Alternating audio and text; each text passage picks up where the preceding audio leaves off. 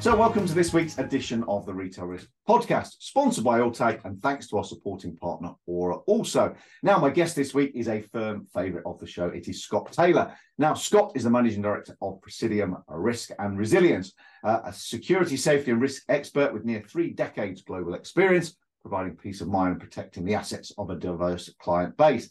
Now, fascinating that in the last 36 months, she's been studying with the best body language, facial microexpression, deception, detection, elicitation, and combined communication specialists worldwide with backgrounds from senior FBI, CIA, and Department of Defense roles. Now, Scott is well known for sharing unique information relating to the physical traits by those attending sites with bad intent, and it is absolutely fascinating. So I recommend you go and book yourself a dinner with Scott and see what you can learn. So, Scott, welcome.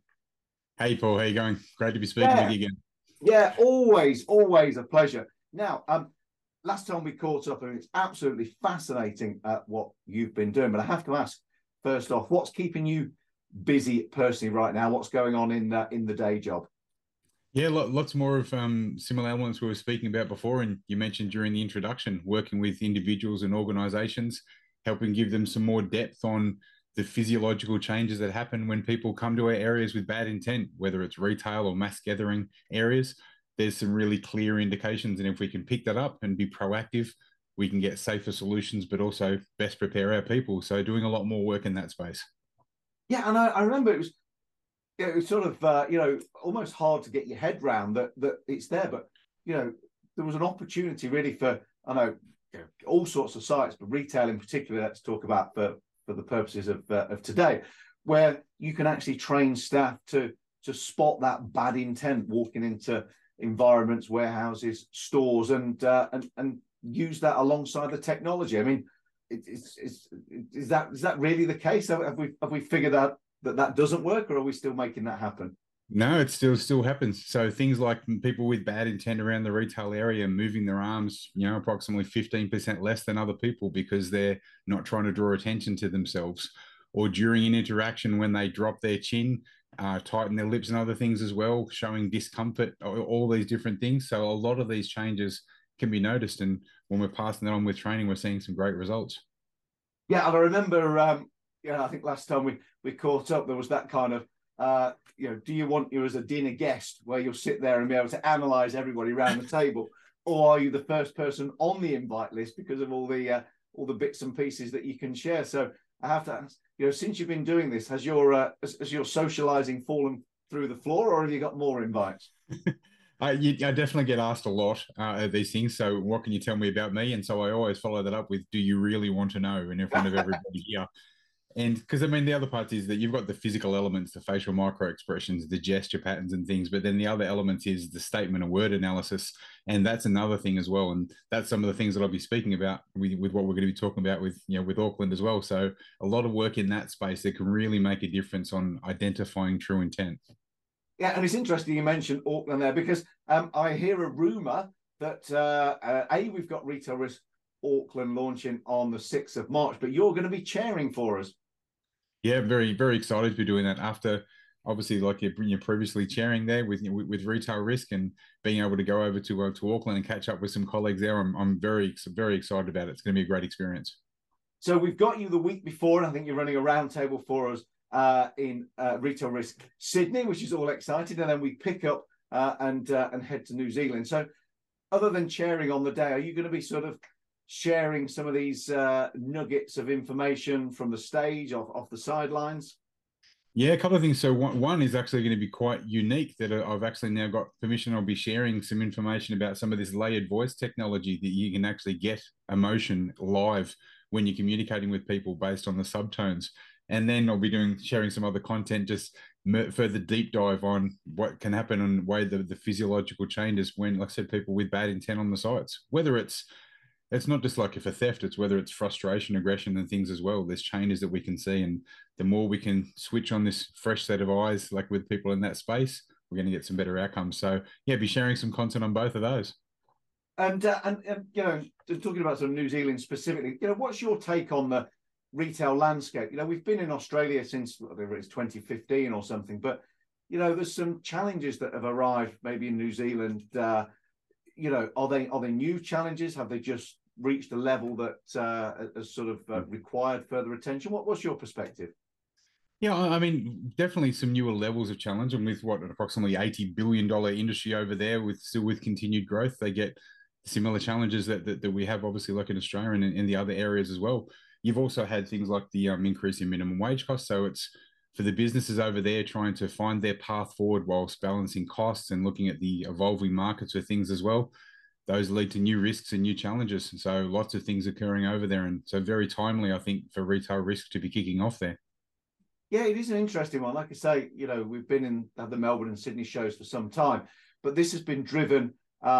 We've been asked now for about 18 months if we would bring retail risk to Auckland, bring in some international speakers. Nothing's going to be done by video. Everybody's going to be there in person. We're a firm believer in the kind of the face-to-face. So I'm super excited to be there, and we're flying in some other speakers as well as some local content. But it was driven by requests from the vendors that felt they were getting more inquiries from that part of the world, but the retailers specific to New Zealand as well. Do you think they're looking for new solutions? Are they looking for more support? I mean, we can have our opinions from a retail risk perspective, but you talk to more people than just about anybody that I know. So, what are you hearing?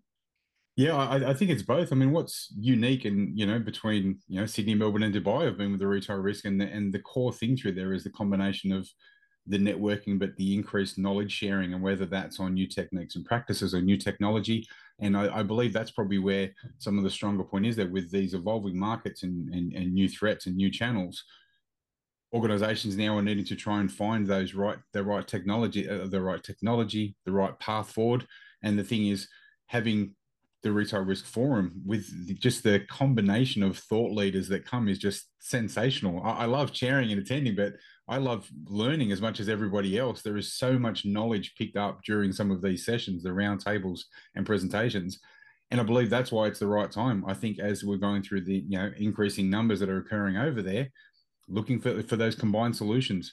And the thing is, out of the one event, they can speak to some of the vendors there and find out some of these new, unique solutions. And the beauty of it is the vendors that attend really take the time to contextualize the discussions for these retailers. And that's why I think it's so powerful. It's not a stock standard market. People there are educated and refined and really tailored with what they're putting forward. And I think that's really what makes the big difference. Yeah, and it's interesting. We've got, we're title sponsored by Sensormatic. They've done all of the Australian shows for many years, and they do lots of stuff with us around the world. We're grateful for that. But we've got a couple of new vendors to New Zealand that are going to be coming along as well and showcasing their technologies, because they feel that they can provide solutions as well. So we've got a really nice mix. I was saying before we came on air, we thought we might take a few vendors with us for this first show, but it looks like we're going to sort of max out a dozen, which is the most we can get in year one. And it's some technologies that people will know, but there's going to be a whole host of new stuff as there. And we're going to be having one of our directors' dinners the night before. So, thumbs up to Dower that are going to make that happen. But we're going to go somewhere fabulous with the good and the great from the sort of the retailer side. And we'll get you along as well, Scott, and we can have sort of private discussions ahead of time. So hopefully we can introduce this whole, private dinner through to main stage on the day, sharing knowledge, the workshops, as you say, and then we can all admire the beautiful view across the harbour in the evening as we wrap up. So yeah, really, really excited for that. Yeah, from a delegate perspective, what do you think people can expect?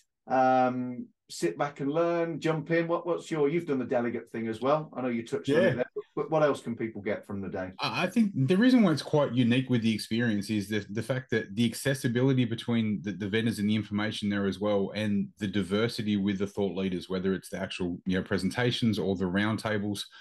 There's so many options, like depending on people's level of interest, who they can sit with. And so during that time, I think what they can expect is to be able to obtain a wealth of information that's really refined and contextualized for them, with some great takeaways. In all the retail risk events that I've attended, all of the presenters have been incredibly motivated, articulate, motivated to share content, which I think is great. Not just presenting, for presenting's sake. They really want to get their point across, and the end of that, they're always happy for sharing questions and further refining. And hey, how does this look specifically for your organization? So I think it's a wonderful experience because it's very positive, very smooth and well run. But at the end of the day, the delegates have just the accessibility of being able to cut a lot of corners from a time point of view, because they've got those refined contextualized solutions there and the actual people there who know the ins and outs. And so I just think there's a lot of benefit there, a lot of takeaways at many levels. Yeah, and just sort of a warning for people: don't expect to sit there and sort of like an old school classroom. Then there's lots of discussion. I often use the word scruffy to describe the round tables. People get involved and they have to contribute, or we encourage them to contribute and really sort of get involved, opposed to just sitting back. I'm privy to the draft agenda. I know they're just finalising a few bits and pieces, but there's some really good international speakers coming in, which is quite exciting. But I'm thrilled as well that we've got some local knowledge being shared as well. So it's looking like a really nice hybrid. So you'll have your hands full trying to contain all of this information, sort of overflowing like a sort of a big cauldron. But I know you're well versed in an iron rule, as well as encouraging people to share as well. So we might need all of those skills from you. Yeah, no, that'll be fine. And I think it's motivating being a chair when you feel just the positivity and the vibe. And that's the thing, the energy in the room here. You've got so many people that are just wanting to share their knowledge and experience, and that's great. I mean, you see during the breaks, people grabbing the presenters in like, hey, during morning tea, can you sit with me? And that's the thing, all the presenters, even if they're there for a session, they come for the full time to be able to speak to everybody and network and share their education. It's going to be a wonderful experience. I'm really excited about it. Yeah, I have to say, it's when a new show comes along, it's super exciting for us, and it's even more exciting when you have a new show that just goes crazy when you say we're going to do a new show. So Auckland's definitely ticking all of those boxes at the minute. It's looking like being an absolute, we're going to be full to the seams, but that's how we like it. It's a lot of learning. Scott, I'm so delighted that you've agreed to chair. I'm really thrilled that we're going to see you in Sydney at the end of February. We're taking advantage of the Leap Day, so it's like a free conference in Sydney this year. It's the day you don't normally get. And then first week of March, the 6th, we're in Auckland for the very first Retail Risk Auckland. So I'm thrilled that you're going to be helping out. Amazing. So happy that you're going to be chairing Auckland particularly, and I will see you there. But for now, Scott, thank you very much indeed. Thanks very much, Paul. I look forward to seeing you and everybody in Auckland.